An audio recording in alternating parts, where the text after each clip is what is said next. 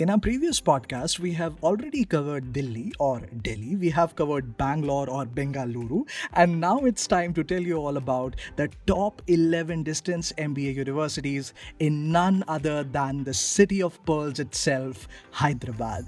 Welcome, dear listeners of MBA Globe. Without wasting any of your time, we would like to dive right in and tell you about the key points that made these universities in our list of top 11, and let's dive right into it.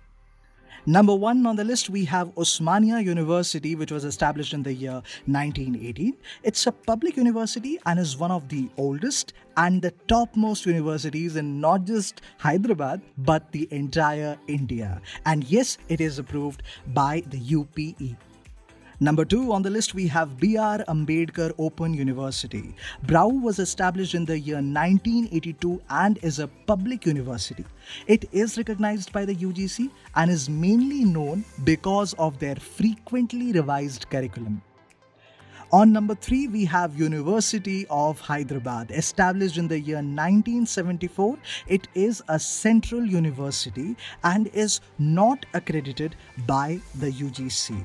In terms of courses, they offer you postgraduate diploma in project management, business management, energy management, chemical analysis and quality management, technology management in agriculture, telecom technology, and management.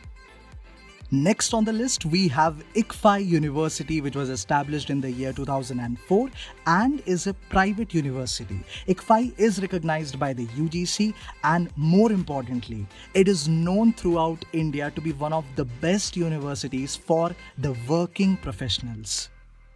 On number 5, we have Indira Gandhi National Open University. Established in the year 1985, IGNOU is a central university. It is approved by the UGC, the AICTE and the DEC. IGNOU is widely known for their well-structured course materials for the students. Next, we have Symbiosis Center for Distance Learning. SCDL was established in the year 2001 and is a private institution. In terms of accreditations, it is known to be recognized by both the UGC and the DEB. It is undoubtedly one of the top schools with top-notch professors mentoring the faculty in India. Next on the list, we have Sikkim Manipal University. SMU was established in the year 1995 and is a private university. It is approved by the UGC and is known to provide its students with such a curriculum by which they can get their MBA with their minimal investment of time. Next on the list, we have Jivaji University. Established in the year 1964, Jivaji is a public university. In terms of accreditations, it is approved by the UGC and is widely known because of their high-quality education standards. On number 9, we have Venkateshwar Open University.